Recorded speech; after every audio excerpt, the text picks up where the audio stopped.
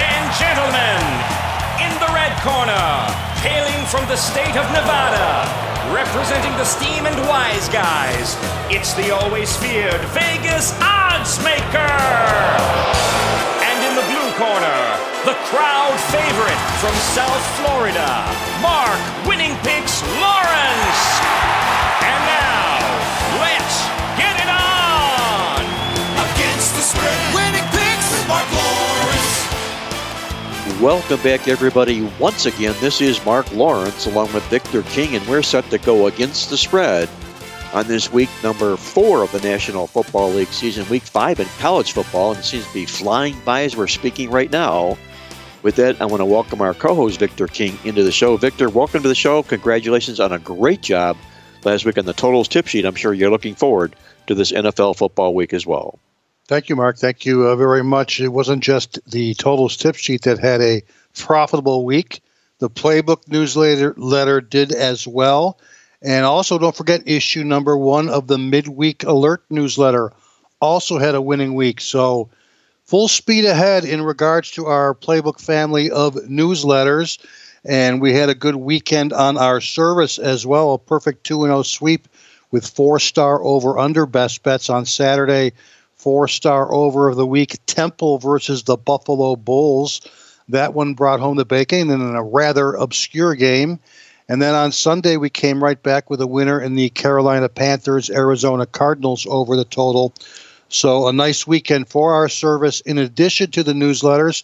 And we're looking forward to wrapping up the first month of the season here on a positive note as well.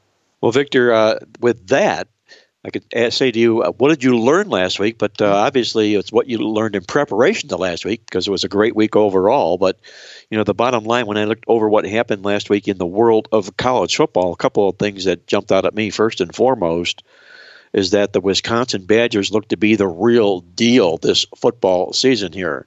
We kind of forewarned everybody in the Playbook newsletter that week about the fact that not only was Wisconsin looking to be a legitimate football team despite the fact that they play 2 relatively lightweight schools, but more importantly, the Michigan Wolverines are really a team that's pedaling backwards right now as we are speaking.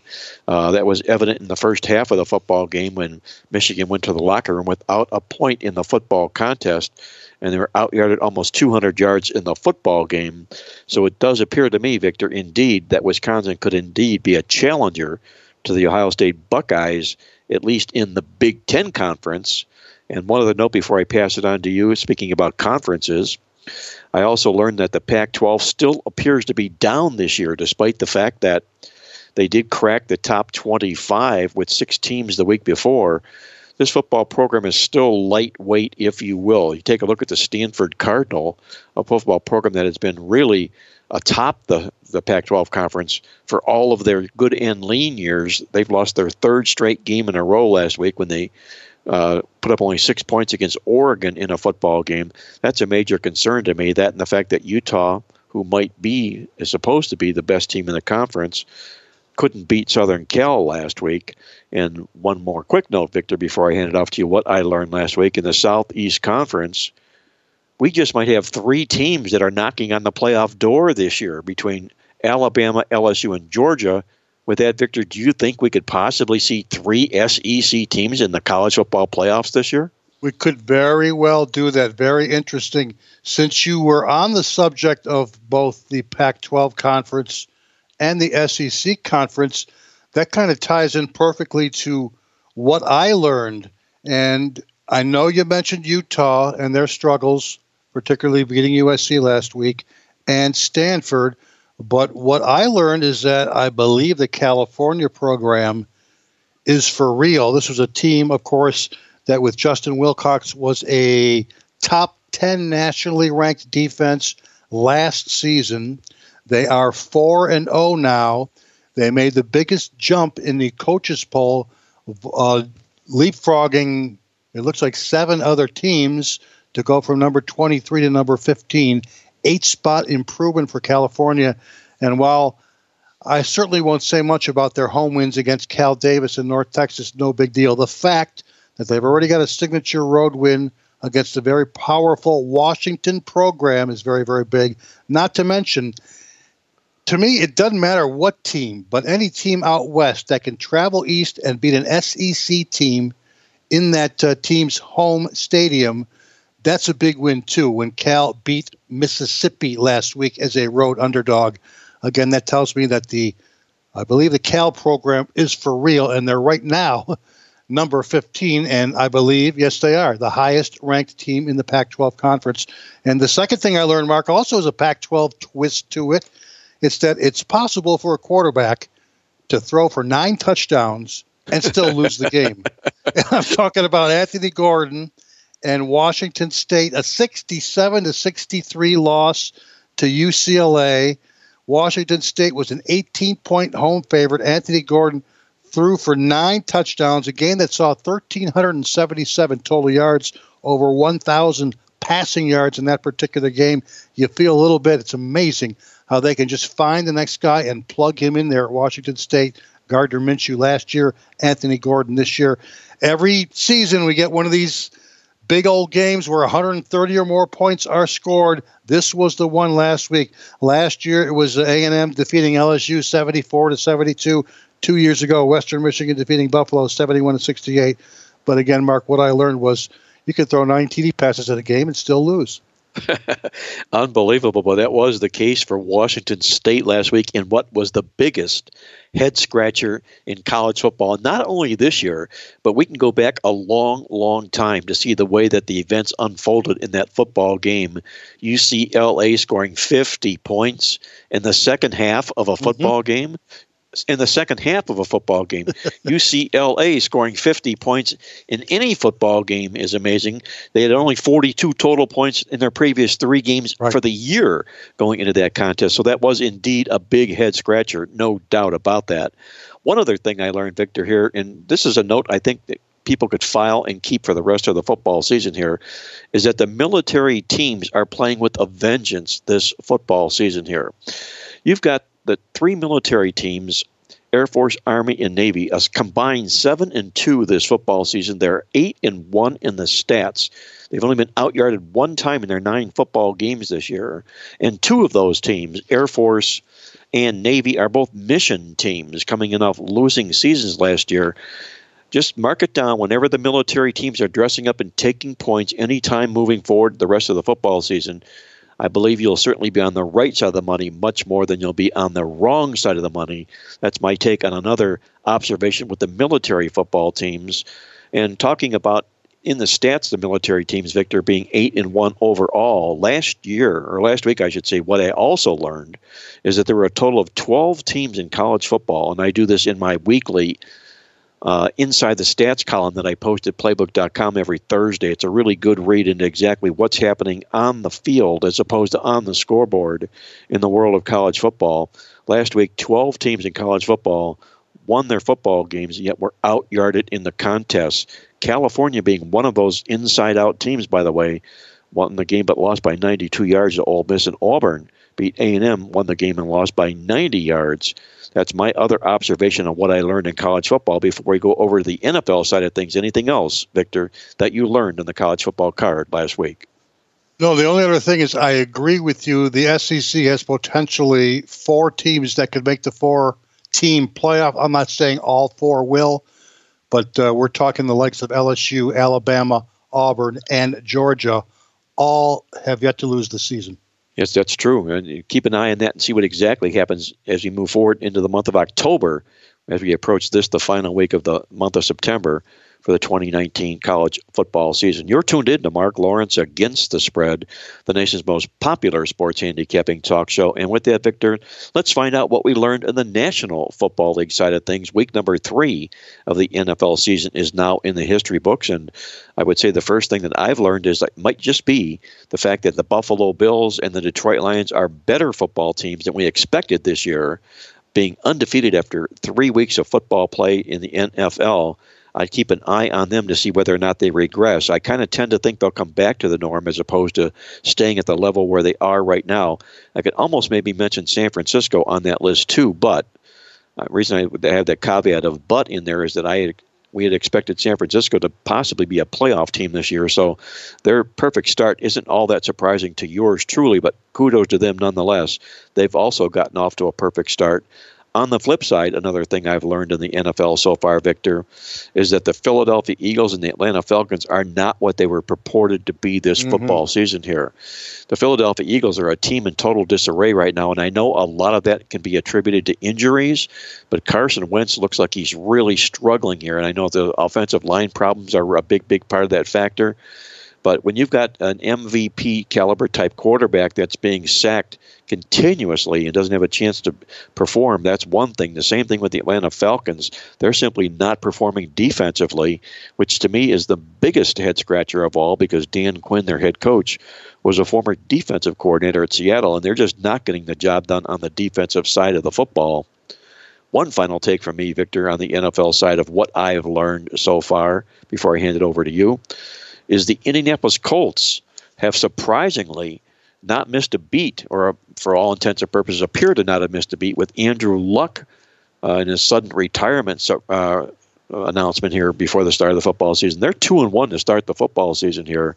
And that 2-1 start, Andrew Luck in his career had a 2-1 start only one time. And here we have it 2-1 this year with Jacoby Brissett and the Indianapolis Colts. So a tip of the hat to Frank Reich, Jacoby Brissett in the Indianapolis Colts, and getting off this nice 2-1 start thus far this football season. We'll keep a pulse on them to see whether or not they can continue that way. What was it, Victor, you learned on the NFL side of things last week? You mentioned Philadelphia, and you mentioned the Colts, and of course the Atlanta Falcons. Let me throw my 2 cents in before I throw out what I learned. In addition to Philadelphia's problems, the receivers are dropping a lot of balls. There have been a lot of missed catches that has been very, very frustrating for Philadelphia fans these days. You mentioned the Atlanta Falcons and their problems on defense.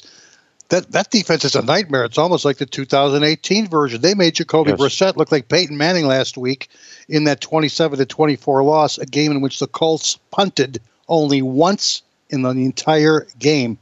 So, going to be a long season for Atlanta. That's a team that we're going to have on our over the total radar, particularly when they're at home, because they're going to be involved in a lot of shootouts.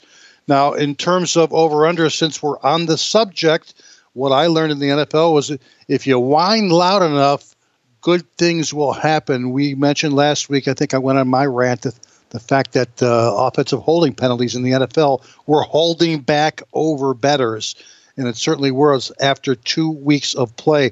But lo and behold, I got a tweet on Saturday night, and in that tweet it said that the NFL vice president of officiating would be having a Saturday night conference call with all other referees regarding the excessive penalties, particularly holding penalties, that have plagued the NFL through the first 2 weeks of the season. Lo and behold, officials threw 41 flags for offensive holding this last Sunday, an average of only 2.9 per game.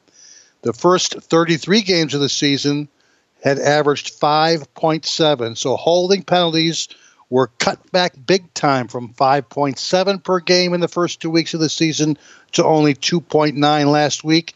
And what do you know, folks? As a result, there were 10 overs. There were only 6 unders. Scoring was back up 10 points to its normal range of 46 to 48 points. So, again, what I learned is that if you whine loud enough, then good things happen to you.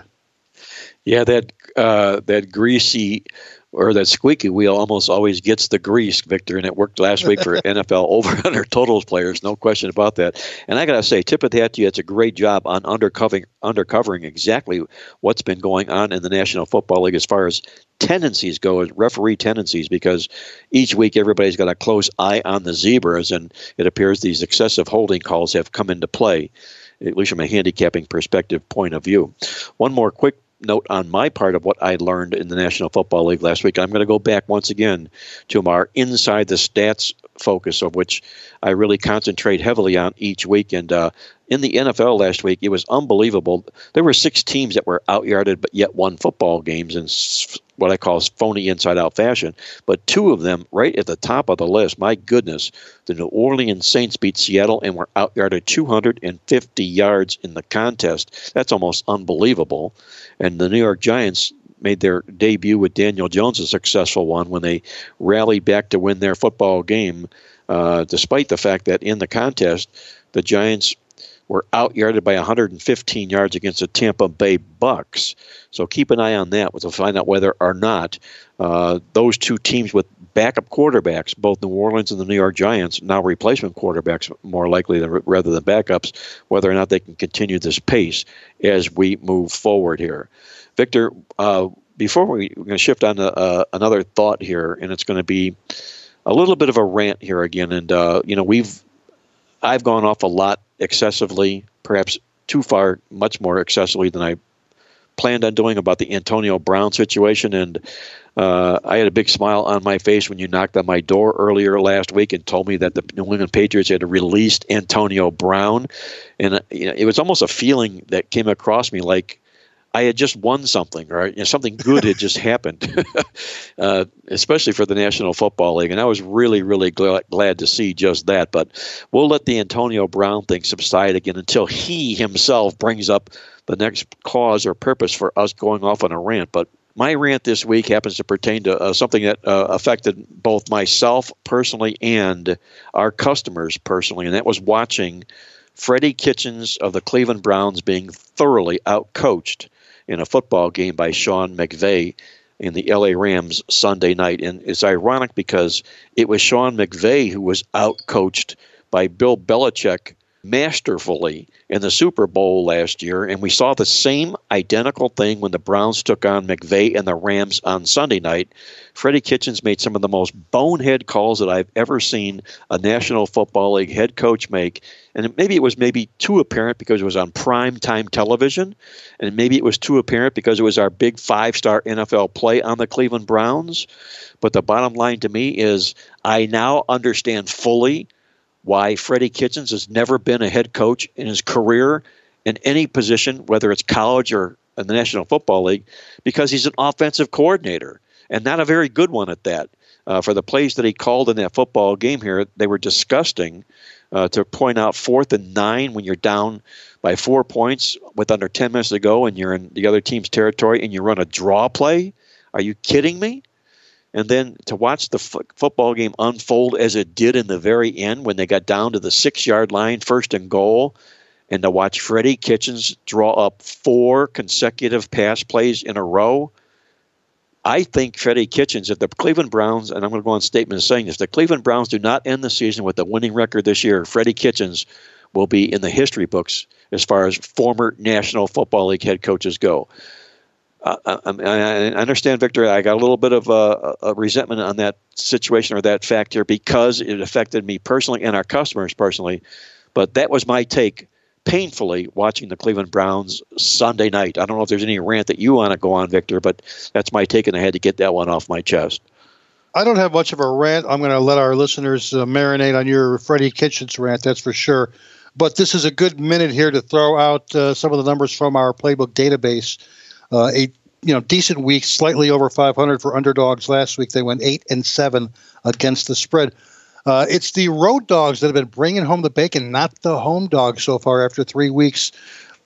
Underdogs 25-22 ATS overall. But again, home dogs have gone 5-11 against the spread. It's the road dogs that have brought home the bacon, 20-11 ATS through 3 weeks. The one situation that I looked at in regards to week 4 is the best situation throughout the years, according to our database in week 4, have been for game 4 winless road underdogs taking on any less than 500 opponent. Since the 1996 season, these teams in the 4th game of the season have gone 16-3 against the spread. And again, it's game 4 winless road dogs versus any less than 500 opponent. It applies to 2 games this week. Washington plus the points against the New York Giants. And then on Monday night, Cincinnati plus the points against the Pittsburgh Steelers. The only other thing I'll throw out in regards to a rant is more of a I told you so. And it was the fact that I truly believe that Cam Newton and his injuries have really held back the Carolina Panthers on offense easily over the last 12 months. So we had a little bit of an experiment last week, and we went over the total in Carolina's game, not with Cam Newton, but with Allen at quarterback. And guess what? 38 points were scored by Carolina on the road. It looks like Cam Newton is believed to be dealing now with a Lisfranc injury, I'm told. The plan is for him to keep rehabbing in hopes of returning and avoiding surgery sometime this season. But the experiment did pay off, and I'm a big Kyle Allen fan moving forward. Well, I am too, Victor. He was a 5-star recruit out of high school. In fact, at Texas A&M, he had beaten out Kyler Murray for the quarterback position, and that's the reason Murray transferred to Oklahoma, because he couldn't get past Kyle Allen. And it certainly looks to be like this might be the move in the right direction for the Carolina Panthers, with Cam Newton's better days far in the way in the rearview mirror, and Kyle Allen finally getting his chance. It's nice to see that happening with the Carolina Panthers. And before we close the segment out here, this rant section here, and I want to tip of the hat again to Jeff Kabasiak from Canada for bringing this out to us and pointing about these things. And I'm going to let Jeff know this, that for the record books, under Sean McVay, the L.A. Rams were 0-7 straight up and against the spread in games when they scored 20 or fewer points. They're now 1-7 straight up and against the spread. Thank you, Freddie Kitchens. All right, that's going to put the wraps on this first segment here of Mark Lawrence Against the Spread. Don't go away, guys. When we come back, Victor and I are going to tear apart our college football game of the week. We've got a dandy inside the Big Ten Conference. We'll do that when we come back with more here on Mark Lawrence Against the Spread.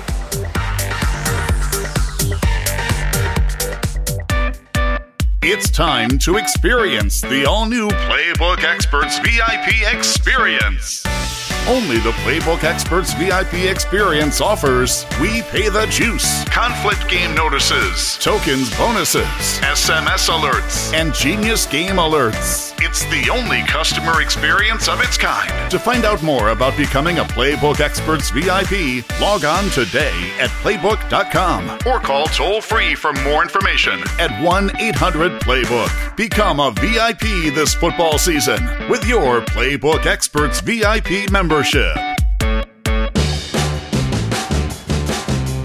Hey, welcome back, everybody. This is Mark Lawrence along with Victor King, and we're going against the spread on this week's National Football League and college football cards. It's time once again for our college football game of the week, and we're going to go into the Big Ten Conference, where the mighty Ohio State Buckeyes are going to invade Lincoln, Nebraska when they take on the Cornhuskers this Saturday.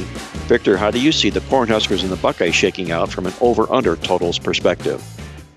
Well, we got a 7:30 Eastern start. That in itself is kind of rare, a rare night game at Memorial Stadium as Nebraska hosts the Buckeyes. I'm showing the Buckeyes opened at about a 14-point road favorite. They're up to about 17 and a half as we record the podcast here on Wednesday morning. The over-under line opened 66 and a half. It's up to 67. It's gone up a half point. On paper, looks like a pretty high over-under number until you take a look at the series history between these two teams. 4 out of the last 5 meetings have gone over the total. Nebraska versus Ohio State, the average line 58.0. Average score 72.8. That's a lot of points. The average game has gone over by more than 2 full touchdowns, plus 14.8 points per game. And the series has been very consistent as well. Each one of those last 5 games had 60 or more combined points. That was the case last year as well, when Nebraska basically went toe-to-toe with the Buckeyes in Columbus. They were 17 points underdogs in that game. They lost in a high-scoring game, 36-31, 450 yards versus 481 for the Buckeyes. If you like overs, you got dual threat offenses here. That is for sure. Ohio State at 262 rushing yards per game and 265 passing. The same goes for Nebraska, 220 rushing, 270 passing. Both teams on offense can basically do it on the ground. They can do it on the air. Offensively, Ohio State should basically keep on keeping on while this is their first big challenge of the season for a new look offense. The recipe for success is pretty clear for the Buckeyes, and I know defensively it'll be a pretty stout test here. Nebraska struggled last week versus the Fighting Illini, but 4 turnovers kind of helped write that story. coughing the ball up that many times is basically an anomaly, and it can't be counted on every week. In regards to this season, Nebraska 2-2 over/under. Let's see here. They went under versus South Alabama by 9, over by 1 against Colorado in a game that did go into overtime, under by only 1 against Northern Illinois, and then last week over the total by a pretty hefty margin of 17 points against, again, the Fighting Illini in their first conference game. Ohio State 3-1 over/under on the season, over by 1 against FAU, under by 10 against that very good Cincinnati defense, over by 1 point against Indiana, and then over by a significant margin last week against Miami of Ohio by 15 points. They've scored 42 or more on offense in every game this season. We're leaning on the over in this particular game. You do want to check the weather forecast. There could be showers, anywhere from about 50% chance of rain in Nebraska, and also some decent winds, 14 to 20 miles per hour. Based on the point spread and the over-under line, predicted final score is Ohio State 42, Nebraska 25. I got this game somewhere around 44-28, low 70s. I know 67 that they've set the bar high for us over bettors, but I'm going to still be leaning on a over the total high-scoring game in a wonderful night game atmosphere at Memorial Stadium. Buckeyes, Nebraska will lean toward the over. Victor leans to the over in the Buckeyes-Cornhuskers game on Saturday. Check the weather, he says. There could be some rain in the forecast there, but nonetheless lean to the over in that football game. The Ohio State Buckeyes come into this contest very impressive on the season with 4 really, really strong wins to start the season under Ryan Day, their new head coach who took over for Urban Meyer this football season. They scored 42 or more points in every one of their football games, averaging 53.5 points a game while allowing just 90 total points in those 4 football contests. And in fact, the Ohio State Buckeyes, tip of the hat to them, this from our Inside the Stats review, they've held all 4 opponents to season-low yardage marks this football season here. So their defense might end up being the real strength of this football team, although we're seeing a pretty high-scoring output performance thus far this season here. I'm going to note this, though, however, that from our well-oiled machine in our database, knowing that Ryan Day is a first-year head coach, I ran this into the database and looked to see what first-year head coaches do as double-digit road favorites when they're coming off a double-digit win. They haven't fared well, to say the least. They're only 38-58 to the spread in my database with first-year head coaches going back to 1990. And in fact, if they're taking on an opponent that comes in off a point spread loss in their last game, that number drops to 18-35 against the spread. So a tricky situation for the Buckeyes when they invade Lincoln to take on the Cornhuskers this Saturday. For the Nebraska Cornhuskers, they come in there off that tough loss, if you will, only one loss on the season here to Colorado in overtime this football season here. Other than that, they'd be perfect on the season. They did drop a 36-31 decision to the Buckeyes at the Horseshoe last year when they went toe-to-toe with Ohio State and lost the net yards, only 31 total net yards in the football game. They weren't rubbed out like most other teams were last year by the Ohio State Buckeyes. They're averaging 550 yards a game, and they've won their stats in each of the last 3 football games by an average of 184 net stat yards per game in each of the last 3 games. They come in here 4-0-1 to the spread. They were last year when they had conference revenge. Not very good as a double-digit home dog, Nebraska. I have to throw this in there. 0-4 to the spread, taking double digits at home in this particular role. But this is a different Nebraska team with Scott Frost, their head coach here. He's doing an admirable job. If you go back and you look at this team, since they closed out the season in pretty good fashion after opening up the year with 7 straight losses last year, they're on a real nice 7-3 straight up and 6-3 ATS run their last 10 football games. Scott Frost in his career as an underdog when he has revenge, his team's coming off a win, he's a perfect 5-0 to the spread in this particular role. I'll grab up the points with Nebraska for my side in this big showdown game between Ohio State and Nebraska on Saturday. Don't go away, guys. When we come back, Victor and I are going to tear down our National Football League game of the week. We got a beauty inside the NFC Black and Blue division when the Minnesota Vikings travel to Chicago to take on the Bears. We'll do that game and hop out to Las Vegas and check in with our good friend Andy Iskoe to get the Vegas vibe when we're back with more here on Mark Lawrence Against the Spread.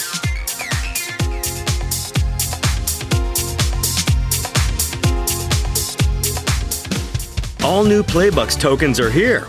Only at Playbook.com can you earn rewards and get up to $100 in free Playbooks tokens to use as you choose. And with your Playbooks tokens, you can use them for Playbook Experts picks and selections. Plus, you earn 20% in free bonus tokens when you do. If you haven't got your $100 in free Playbooks tokens, do so now. Simply visit Playbook.com and click on the tokens link.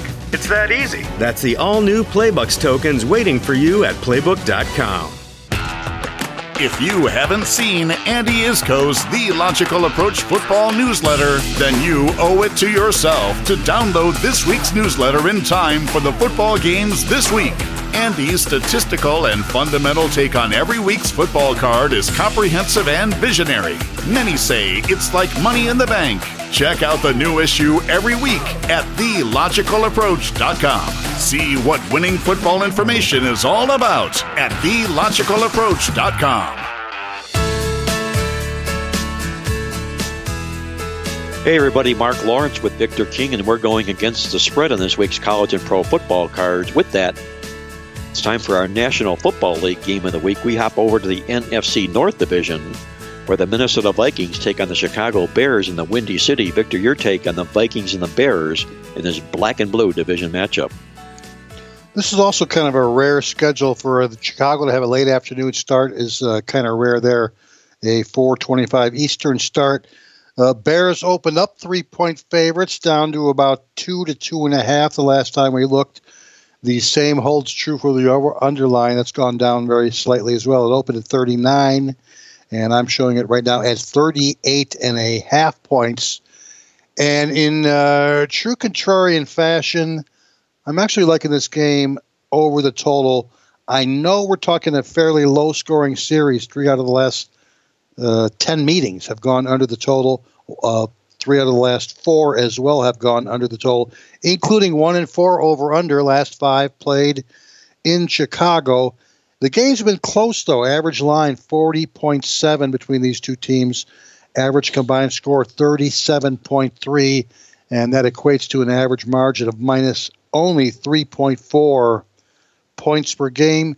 Both teams 1 and 2 over-under on the season, and both followed the identical paths to get to that 1 and 2 record by going under in their first 2 games of the season and then over in their third game played this last Sunday. For the Bears, under by a whopping margin against the Green Bay Packers to open the season, that Thursday night game. Under by double digits against the Denver Broncos, and then over the total by 5 points this last Monday night in that road win against the Washington Redskins. Average margin for the season now for the Bears is a significant minus 13.3 points per game. Not quite the case for Minnesota. Under by 7 in their opener against the Falcons. Under by 6 in their second game of the season, the loss to the Green Bay Packers. And then over by 5 points in that big home win against the Oakland Raiders on Sunday by 5 points. Their average margin, minus 2.6 points per game.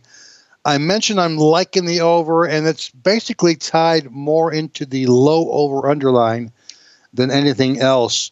For an example, out of our playbook database, NFC North division games with a low over-under number of 39 or less points have actually gone over the total 80% of the time in the last 12 seasons, and by the average margin of plus 11.1 points per game.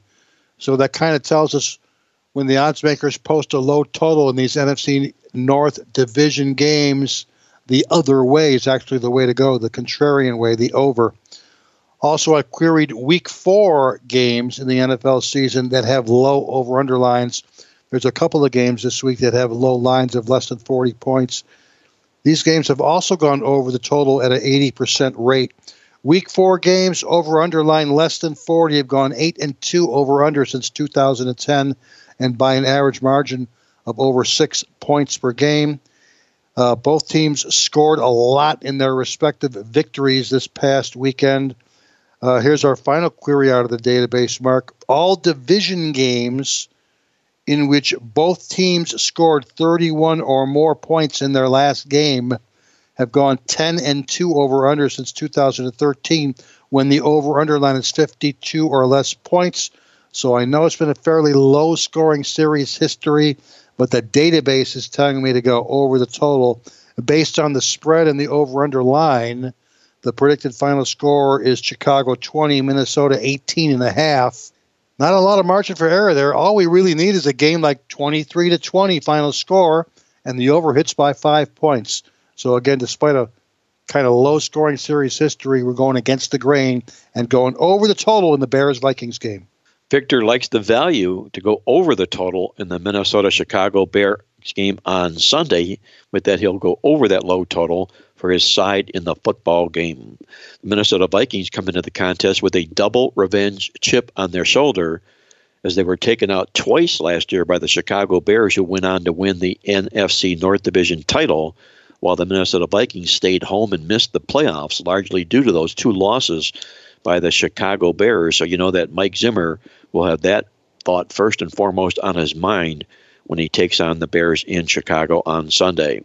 Surprisingly, quarterback Kirk Cousins, who's taken a bad rap since signing that mega contract and coming over and being a mediocre quarterback at best, owns an NFL best 19 straight games of touchdown passes coming into this contest here. So he's done his job that way, finding the scoreboard in the air. He just has to find a better way to beat winning football teams. The downside for Minnesota in this contest, the last 8 times that they've come into a game off a win of 20 or more points, they lost the money all 8 times. On the flip side, for the Chicago Bears, they're 7-1 to the spread at home in between road games. Good news for them that way. Also good news given the fact that Mitchell Trubisky, their quarterback, has performed fairly well at home, going 10-5-1 to the spread at home with Chicago in his NFL career. Look inside the numbers, however, though, that win over Washington Monday night football game when they won 31-15, the Bears put up only 298 yards of offense in the football game. That set up a false sense of security with the win on primetime television. And it almost always comes back to bite football teams after big primetime type football games. We also note this from our database here. The well-oiled machine tells us that division home favorites that are coming off a Monday night straight-up win and cover on the road, when they come back as a division home favorite off that Monday night win and cover on the road, are just 1-4 straight up and 0-5 to the spread, dating all the way back to 2007. Bottom line to me, Mike Zimmer is a masterful head coach when it comes to winning money in the National Football League. He's 28-13 to the point spread in his career when he has revenge, including a perfect 3-0 to the money on the road with double revenge exact. I think Minnesota gets the revenge from those 2 losses last year. I'll play the Vikings plus the points against the Bears for my side in this football game on Sunday. And with that, it's time to hop out to Las Vegas for one of our favorite segments on the show as we visit with our good friend Andy Iskoe from TheLogicalApproach.com in Las Vegas. Andy, I'm going to welcome you to the show once again this week, and congratulations on another terrific job and on a masterful newsletter you put out this week, The Logical Approach. Well, yes, thank you, Mark. And, of course, this week the issue debuts the weekly spreadsheet, which provides a lot of data. You know, it's very difficult to form conclusions using statistics from the first game or two. At some point, you do have to make the decision as to when the statistics are somewhat meaningful. The problem that you have early in the season is that you play a lot of those FCS teams and you win games by 40 points, and it takes a while for those statistics to sort of flatten out and sort of lose their impact as far as perhaps being a little bit misleading. So 3-4 games into the season in the colleges is generally the starting point for when I like to start relying on current season numbers as far as being able to not have any one game have an unusually strong impact that might lead you to misleading conclusions. Well, like a good fresh pot of coffee in the morning, the stats are percolating right now with these teams having a few games under their belt. Check out the Logical Approach newsletter this week online at TheLogicalApproach.com for Andy's first NFL spreadsheet games, college football games as well, to find out what's going on statistically in the world of football this season. And with that, Andy, we know there's a lot going on in Vegas with 3 major contests on tap this year, with the Circa joining both the Westgate Superbook and the Golden Nugget contest here. Any news noteworthy that you have from the Superbook contest, from that and the Gold contest, of what happened last week and what we should be aware of this particular week? Well, actually, Mark, there's a major announcement concerning the Westgate Superbook contest, and it concerns essentially a reboot of the contest, giving people a second chance to participate. They just announced the other day that there's going to be another Superbook contest that'll cover weeks 9 through 17. It'll have a $500 entry fee. You do have to sign up in person. Once again, you can use a proxy, but if you're able to get into Las Vegas and you're not having a strong season, but you want to participate over the second half, you think you know more than you're going to know than at the start of the season, that you know midway through the season what you can expect, that's a major announcement. It's the first time that that's been done as far as any contest that I'm aware of. So a little bit of a rebuy-in is they're calling it a reboot, is major news that's been well received so far. Now, as far as the contest itself, last week, week number 3, a very good week for the contestants overall. In fact, in the main Superbook contest, the top 5 selections were 4-1. They're now 10-5 on the season. The Rams were the most popular play in the contest last week. That line was 3, and 1,474 contestants picked the Rams. That's nearly half the field, a little bit under, maybe about 44-45%. The other top selections, Seattle was a losing selection. The number 3 selection, the Lions were winners, the Ravens were winners, and the Steelers were winners. Overall for the season, the contestants are hitting just 23-24. Overall, last week, they were 9-7.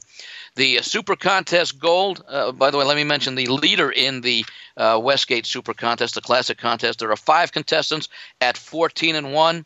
27 contestants have 13 points, and more than 100 contestants have 12 points, which is essentially a record of 12-3. Looking at the Super Contest Gold, the contestants there was one tie for the 5th most popular selection. So the consensus 6 plays last week, 5-1. That's the second time there's been a tie amongst the top 5 selections. 12-5 on the year for the consensus.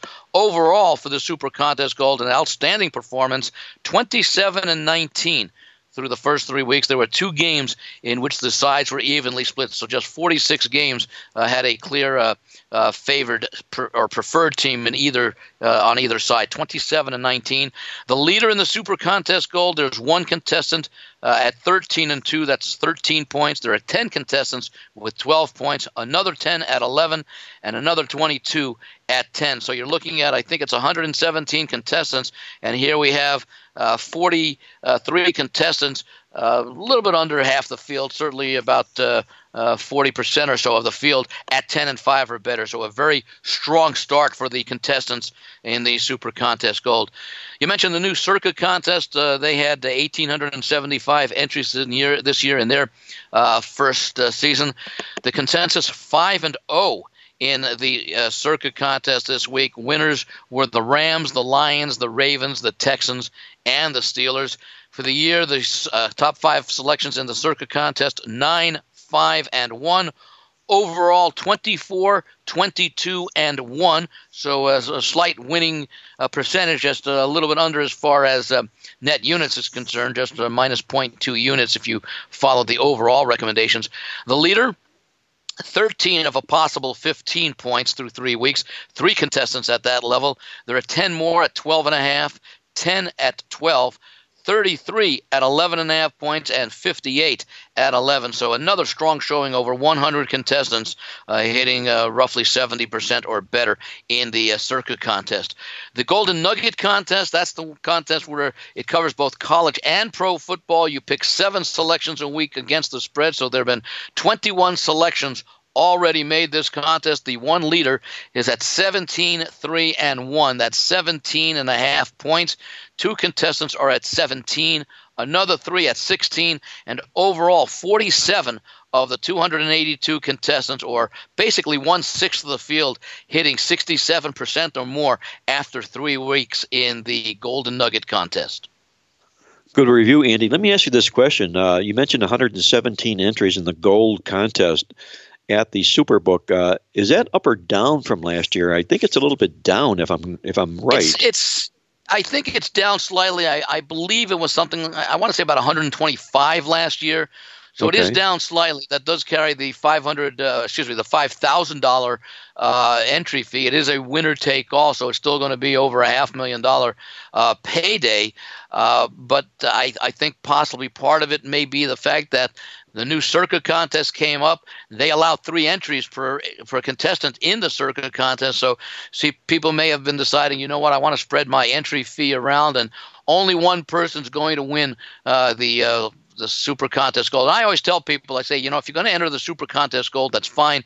Make sure you back it up with entries in either or the regular Super Contest or the Circa Contest, because if you finish second in the Super Contest Gold, you get nothing. But if you have that same record in the other 2 contests, you're going to collect a 5 and possibly even a 6-figure payday. That's a real good point, Andy, and that's probably one of the reasons, like you say, a good reason why the entries did not supersede last year's gold contest entries, largely due to the Circa being around this year and spreading those entries around.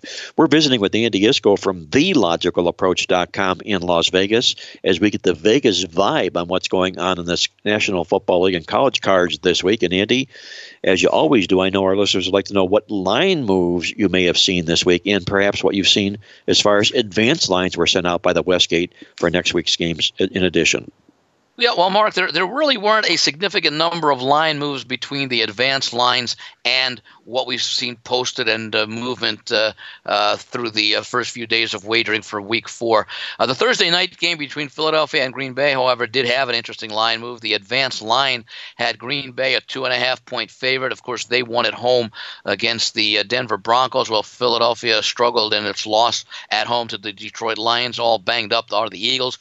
When that line came back up on Sunday afternoon here in Vegas, the Packers were up to 4.5-point favorites. It's been bet down slightly, so Green Bay now for the Thursday night game, just a 4-point home favorite. Perhaps another interesting move was the Cleveland-Baltimore game. Last week, the advanced line had Baltimore a 3.5-point home favorite over the Browns. And, of course, Baltimore went into Kansas City where they were expected to lose. They did lose. They rallied. And it was an interesting game as far as the point spread concerns because the line actually went down to Kansas City 4.5 after being 6.5 most of the week. So the books got a bit middled in that one. And, of course, Cleveland had their effort Sunday night. Now, when the line came back up Sunday afternoon before the Sunday night game, Baltimore was a 5.5-point home favorite, up from 3.5. And then after the Cleveland effort against the Rams, where they were outplayed but still had a chance to win the game late, Baltimore came back up as a 7-point home favorite. We're probably going to be talking about these teams all year as far as interesting line moves, and that's Miami and the New York Jets. The Jets have a bye this week. The underground sources tell me the bye is a 4.5-point favorite in that one, and it's gone up to 5. But in all seriousness, for the Chargers at the Dolphins, the advanced line had the Chargers 16.5-point road favorites. Of course, Miami lost and failed to cover at Denver. The Chargers lost at home, were upset as a short 3.5-point favorite by the Houston Texans. When that line came up Sunday afternoon, they did make an adjustment. Again, more so negative against Miami. Instead of 16.5, the line was reposted with the Chargers' 17-point road favorites. And perhaps looking at the Chargers' rather dull efforts in the first 3 games of the season, including the loss at Detroit and the loss to Houston, and the fact that they really haven't been putting a lot of points up on the board, asking them to lay 17 for a team that doesn't score that many is asking a lot. So probably a move more against the Chargers than on Miami, but that line has gone from 17 down to 15.5. One more interesting move worth talking about, the Kansas City Chiefs at the Detroit Lions, only because it happened during the week. Last week when this line came up, Kansas City was a 4.5-point road favorite at Detroit, and they drew some action in the pre-Sunday betting. And Kansas City was a 6-point road favorite when they took the game off Sunday morning. When the game got reposted Sunday afternoon, Kansas City, of course, with the win over Baltimore at home, and Detroit with their upset win at Philadelphia, only a slight adjustment, understandably so. Kansas City reposted as a 6.5-point favorite. And I believe the betting action on this game will be that the Sharps are going to wait as long as possible to see +7 and take the Lions at +7. And then it moves back down to 6.5, and the public will be all over the Kansas City Chiefs at -6.5. Those are the significant line moves related to the advanced lines, and I'll go over the advanced lines for Week 5. In Week 5, 2 more buys. The Detroit Lions and Miami Dolphins will not be playing in Week 5. The Thursday night game, an attractive matchup. The Rams at the Seahawks. This NFC West divisional battle has the Rams a 1.5-point road favorite at Seattle. Sunday, October 6th, another divisional battle in the AFC North. Baltimore, 3-point favorite at Pittsburgh. Chicago and Oakland will be getting together at London. This will be a 10 a.m. Pacific, 1 p.m. Eastern start. I don't think we get into the earlier starts for London games until a few weeks hence. The Bears, 6-point neutral site favorites over the Raiders. By the way, this was originally an Oakland home game, so Oakland will be playing only 7 true home games this season. Arizona at Cincinnati. The Cincinnati Bengals, a 4-point home favorite in this one. I'll be interested to see how this line moves if Arizona has a good effort this weekend against hosting Seattle. We may see that line come down a little bit. It does seem a little high initially on first thought. Arizona is one of those teams with a rookie quarterback you can expect to show some progress as the season wears on. Jacksonville at Carolina. Carolina, a 3-point home favorite at -120, so Jacksonville +3, even money. Minnesota at the New York Giants. We might see some movement in this one only because we don't know what performance Daniel Jones will put up in this coming week's game at home against Washington. Will he validate what he showed against Tampa Bay, or will Minnesota have seen something on film that allows them to adjust? Nonetheless, it's in this no man's land. Minnesota, a 5.5-point road favorite at the Giants. The New England Patriots, double-digit road favorites at the Washington Redskins. New England favored by 13. No line on the Jets at Philadelphia. I mentioned the Jets have the bye this week. We don't know if Sam Darnold will make a quicker return than expected from mononucleosis and be able to start for the Jets in that game. Likewise, multiple Philadelphia injuries have this being a concern for putting up a line 10 days in advance. New Orleans will host Tampa Bay. An NFC South divisional matchup, the Saints 6.5-point home favorites. Interconference matchup, Houston will be hosting the Atlanta Falcons. Houston favored by 4.5. Tennessee will be hosting Buffalo. Undefeated Buffalo. Will they be undefeated next week after facing New England? We'll find out. If so, this line could move. Tennessee, a 1-point home favorite over Buffalo. The LA Chargers host the Denver Broncos in an AFC West divisional matchup. Chargers 6.5-point home favorites. An attractive matchup, possibly a preview of an NFC Championship game. The Dallas Cowboys hosting the Green Bay Packers. Dallas, a 4-point home favorite. Wouldn't be surprised if action this week drives that one down to 3. Indianapolis at Kansas City, possibly an AFC playoff preview. Kansas City, an 8.5-point favorite over the Indianapolis Colts. That's the Sunday night game in Week 5. Monday night, hey, the Cleveland Browns, primetime once again. They're at San Francisco. The 49ers, a 4-point home favorite. Keep in mind, of course, in that game, San Francisco will be coming off their bye week.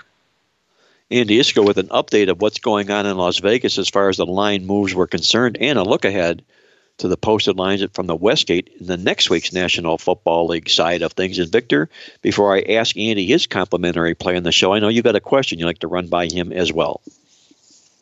You know, Andy, the first 2 weeks of the season, the flavor of the day, the soup du jour, was Mustache Mania. It was Minshew Mania. Gardner Minshew, the rookie quarterback for the Jacksonville Jaguars. He's kind of been upstaged over the last few days by the guy that you just touched on, Daniel Jones from Duke, his first start for the New York Giants. He rallied them to a win over Tampa Bay. I don't know if it was because of him that they won. It may have been Tampa who gave the game away. Tampa still outstatted the Giants by over 100 yards in that game. The horrific Giants defense allowed 499 total yards, and Tampa was forced to kick field goals rather than TDs. That came back to haunt them. My question, Andy, is that game this week, the Giants playing the Redskins, has shown the most significant jump in terms of the point spread and the over-under line. I'm showing The Giants opened up 1.5. They're up to -3. And the over-under line opened 46 all the way up to 49. If I was considering betting the over in that game, has the value been sucked away from us, and should I look elsewhere? Well, I think we could take a look at that in two perspectives. Actually, the last week line had the Giants as 2, then they went to 3 before Sunday, and the move in the total is a lot more significant, and I can understand the move in the total. When you consider that the Giants still have defensive vulnerabilities, the over makes sense from the other standpoint that Daniel Jones may continue to show improvement, meaning that he's going to even be more efficient at directing the Giants' offense. Washington's defense has a little bit of a concern. Their offense is very much unbalanced. I think they're still averaging under 50 rushing yards per game. The passing has been very so-so. There have been calls for Dwayne Haskins to take over for Case Keenum, but the move has not been made. Washington somewhat being a bit stubborn in that respect. When I look at these two teams coming in, the Giants seem to have the harmonious locker room right now. They seem to be all on the same page. The defense is showing signs of improvement despite the statistics that you quoted from last week's game. We're starting to see the players a lot more comfortable with the positioning and the game plans being devised. Washington, on the other hand, is a team that's now, as I mentioned, its own quarterback controversy. They are a team in turmoil. So the question is whether the Washington offense can take advantage of the defensive vulnerabilities shown by the Giants, and whether the Giants can show that continued offensive improvement that one would expect. Now, of course, Saquon Barkley is going to be out for possibly as much as 2 months for the Giants, and that will affect the Giants' ability to run the football, but it also may mean they may have to pass the football a bit more. I'd be more inclined to still lean over the total in this game. Again, we saw 5 turnovers last week by Keenum. The Giants now, I think, have the kind of offense that can take advantage of that. Of course, the one thing with turnovers that you don't often hear mentioned, but it's very important, where do those turnovers occur? Do the Giants turn the ball over after they've marched 50 yards downfield and turn it over on the Washington 25? Or do they turn it over on the first play of a series on their own 25? So that's an important factor when considering the possible implications of turnovers. Andy Iskoe joining us from TheLogicalApproach.com in Las Vegas with an observation on what's going on in the world of football these days. Andy, before we let you go, I know our listeners would like to know if you've got another Minnesota Vikings complimentary play on tap this week, which rolled last week over the Oakland Raiders. Well, we needed that one after a couple of duds the first 2 weeks. I threatened to go to college football if we did not have success last week with Minnesota. We did. So I'm going to stay in the NFL, and I'm actually going to go on a team that I went against last week. I liked the Indianapolis Colts last week, laying that very short price under a field goal against the Atlanta Falcons. They held on to cover. Did the Colts win the game 27-24? But I liked what I saw out of Atlanta in the second half of that game. They were totally outplayed in the first half, down 20-3. And then in the second half, it was a very interesting second half because, if I recall correctly, there were only 5 or 6 drives total in the second half. Atlanta had 3 of those drives, took up nearly 20 minutes of clock in scoring 3 touchdowns, including a drive that lasted almost 10 minutes. And when they're showing that kind of ball control, more deliberate passing on the part of Matty Ryan, finding Julio Jones at the right time in the right spot, Atlanta has generally been a much better play at home than they have been on the road. In fact, that's the case this year. They won their lone home game, the Sunday night game against the Eagles. They've lost both road games opening the season with a loss at Minnesota, and then, of course, last week at Indianapolis. So I'm going to look this week at the Atlanta Falcons to bounce back in their preferred situation, playing at home. They're hosting a very good team in the Tennessee Titans, but I'd say Tennessee has still been a bit more of a disappointment. I like the quarterback edge at home enjoyed by Matty Ryan over Marcus Mariota. I'm going to lay the 4 points and look for Atlanta to get a 7 to 10 point win. Andy Iskoe likes Matty Ryan, Matty Ice over Marcus Mariota. He'll lay the points with the Falcons for his complimentary play on the show this week. Andy, once again, a great job on the show. As always, I'm going to wish you the very best of luck this week. Hope the ball bounces your way, and we'll catch up with you next week here on Mark Lawrence Against the Spread. Thank you, Mark. I wish you, Victor, and all of our listeners the best of success this weekend.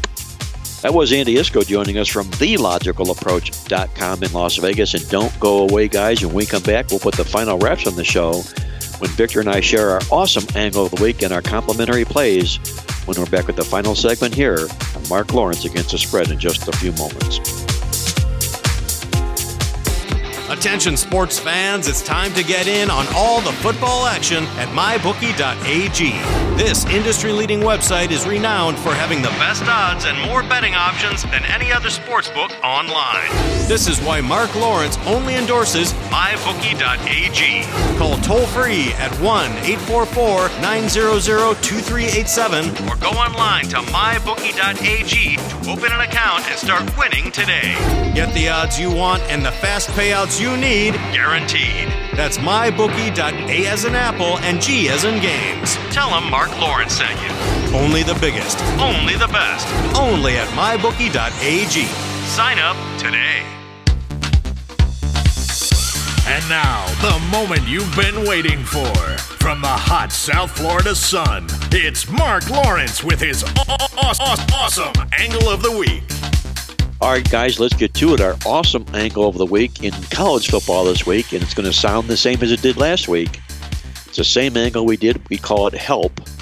Comes directly from our Black Book, Playbook Black Book, when we did the Beatles and previewed their song Help and basically worked it around a college football theme. What we're looking to do is to plan any 1-2 home team in Game 4 of the college football season that was a bowl team last year and is coming off a win. 1-2 teams that open up the season with 2 losses and then finally win that first football game, score at home in Game 4. It didn't work for us last week with the Miami Hurricanes. They come up a bit flat, laying all that lumber. This week, however, we're going to take points with South Florida in our help role this week for our awesome angle play. We'll play South Florida plus the points against SMU for our awesome angle play on the football card this Saturday. With that, let's hand it over to Victor King from King Creole Sports to find out what Victor's got on tap this week at King Creole Sports and his complimentary play on the show this week. If you would, Victor, do the honors. Sure thing. First, we'll flip the switch on the hype machine for the week. And we got a big one going in the NFL this week. 5-star game of the month from our King Creole service. As always, it's a totals play. And as usually is the case, it's a game in which we're going over the total on Sunday. A game in which I think the line is off by at least 10 points. We had a real nice last week game, the 4-star game of the week on Carolina and Arizona over the total. I'm feeling equally confident, even a little bit more, for us to bump this up to 5-star best bet status. So again, it's our 5-star NFL game of the month. It's going over the total, and it is already up for sale at the Playbook.com website. Mark's got a big one in college football this week, 5-star college football game of the month. Let's not forget the family of Playbook newsletters, all 3 off winning weeks last week. That's the Playbook newsletter, the first issue of the midweek alert, and the totals tip sheet as well. And with the hype kind of out of the way, I just want to throw out something for a minute or two there. I got a touching phone call yesterday from a totals tip sheet client and a guy who's been a Playbook client for easily 15 years, and it was from Lewis out in Colorado. As you know by now, in addition to the totals tip sheet being the only publication in the country that deals with weekly NFL totals, gambling exclusively, I've always had some sort of a theme associated with doggies, with dogs. For a while there, it was Luke who was in the newsletter, and then it was Speedy who was in the newsletter, and then my wife's dog, and then we incorporated Monkey, and in fact, even this season, we threw in a second dog, and that dog being Tuco. There's been numerous times when we have lost our dogs. In fact, my wife and I have 4 years ago, we had 4 dogs in our family, and in each of the last 3 years, we've lost one of those dogs. 3 years ago, it was my wife's dog, Joey, her dachshund. 2 years ago, it was our dog, Speedy, who was loved. Earlier this year, it was our Chihuahua, Chi-Chi. And those times get very, very difficult, and I can thank a lot of the readers and subscribers of the tip sheet for sending cards, for sending an email, for picking up the phone and talking to me over the phone. I thank many of those people who have made that loss a little bit easier to bear. And to Lewis out in Colorado, who lost his best friend, Rocky, last fall, I want to say, hang in there, Lewis. I know it's very, very difficult, but if you ever want to pick up the phone and talk to somebody about that loss of the family member, you can call me here in the Playbook offices. I know it's been almost a year now, Lewis. Talk to family members, talk to friends, express your feelings, get the grief out. And then, you know what, Lewis? I know we're getting a little bit older, but consider adding another companion to your family. We did that in the spring with our boy Tuco, and we're back up to 2 dogs in the house, Tuco and Monkey. And he's rambunctious, and he's a tormentor, and he's a lot of problems, but he's a lot of love as well. So, again, I want to tell Lewis out in Colorado, hang in there, my friend. I'm thinking about you a lot. And with that said, we're going to throw the ball to our new boy, Tuco, whose new nickname is now 3-0 Tuco, because he won last week when he said to go under the total with the Oakland Raiders under 17 points, and Minnesota held the Oakland Raiders down to only 14 points. 3-0 Tuco this week is heading out west, and we are going to the Tampa Bay Buccaneers LA Rams game. Based on the point spread, Rams minus 10, over under right at about 50. The expected final score in this game, according to the odds makers, is 30-20. And Tuco's going LA Rams over the total of 30 points. This is a perfect situation for the Rams. They were held to only 20 last week in that Sunday night game against Cleveland. Their offense breaks out this week against the very poor defense of the Tampa Bay Buccaneers. One thing I'm going to say, Tampa has improved in their rush defense this season. They certainly have. But you can still pass all day long on the Buccaneers. Just ask Danny Dimes of the New York Giants, who threw all day long against the Buccaneers. Again, sharp over-under bettors, they're probably aware that of the highest scoring home teams on offense last season. But who was number one? It wasn't the Saints, who averaged 31.6. It wasn't the Chiefs, who averaged 32.1. It was not even the Patriots, who averaged 33.8 at home. It was actually the LA Rams, who averaged a whopping 36.3 points per game in their home games last season. On the flip side, let's look at the highest or worst scoring defenses on the road last season. Miami allowed 32.5 points per game in the road games. San Francisco, 32.7. Kansas City, 34.6, but in dead last place at 35.7 points per allowed in their road games. Tampa Bay Buccaneers, with the Rams one of the chalkiest home teams this week, along with a high over-under line. From the database, we have NFL non-division home favorites of 10 or more points, with the over-under line is 46 or more, have averaged 34.1 at home in the last 4 years. Tuco is going over the total. That's the Rams over 30 points, late afternoon kickoff. Tuco's team total of the week. And finally, don't forget King's 5-star NFL Game of the Month, already available at Playbook.com. Victor Tuco goes 3-0. Tuco goes over the Rams' total of 30 points for his complimentary play on the show this week. You can read all about Tuco in the Playbook Totals tip sheet, which has been on a major roll the last 2 weeks.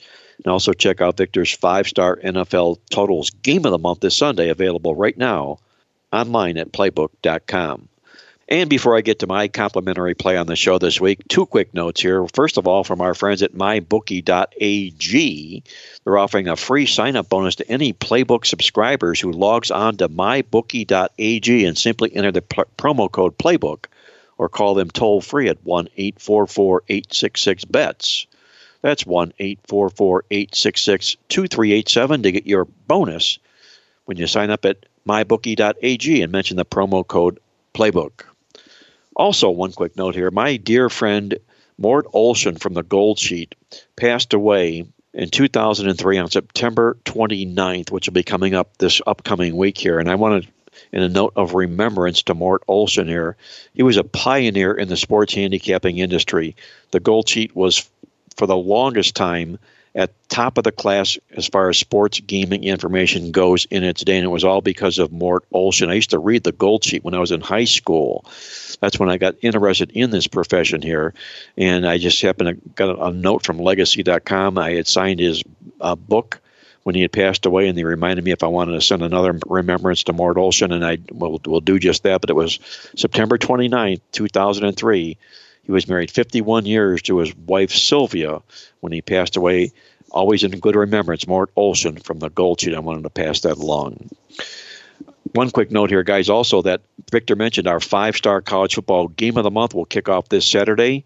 You can get it online, part of another $99 football weekend of winners when you log on at playbook.com or call me toll-free at 1-800-321-7777. Better yet, you can score the Playbook 5-star game of the month this Saturday free of charge if you're a Playbook newsletter football subscriber. All you need to do is to call the Playbook Weekend Update call this Saturday anytime after 10 a.m. Eastern to get the 5-star game of the month at no charge. Or if you haven't subscribed to the Playbook football newsletter this year, you can do so now and get the 5-star college game of the month as a free no-charge bonus. Call the Playbook offices toll-free at 1-800-PLAYBOOK to do so. You'll be glad you did.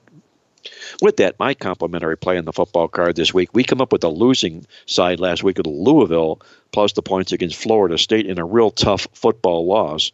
Louisville was a 6.5-point dog against Florida State, who, after trailing 21-0, rallied to take a 24-21 lead on the Seminoles before they finally rallied back to win and cover the game in the very, very late stages of the football game. The bottom line is this Florida State is still not a very good football team. They're being out-yarded 22 yards a game this football season. That's in direct correlation to an NC State football team that's outgaining their opponents 156 net yards per game. This is a huge statistical mismatch when it comes to stats on the playing field. You'll note NC State has beat the money 12 of the last 14 years inside this series. And you're looking at Dave Doran, the head coach from NC State, who has gone 33-11 straight up in his first 5 games of the season in his career, including 7-1 straight up, 6-2 to the number in those games when he's taken an opponent off a win and cover. Better offense, better defense, better take the points with NC State, and I will for my complimentary play on the show this week. That's going to put the final wraps in this edition of Mark Lawrence Against the Spread. I want to thank our co-host Victor King from King Creole Sports, our good friend Andy Iskoe from Las Vegas and TheLogicalApproach.com for joining us for another great job on the show as always, and for our good friend Jack Reynolds, who I know is listening from above. Until next week, once again, this is Mark Lawrence, reminding you to always remember to bet with your head, not over it, and good luck as always.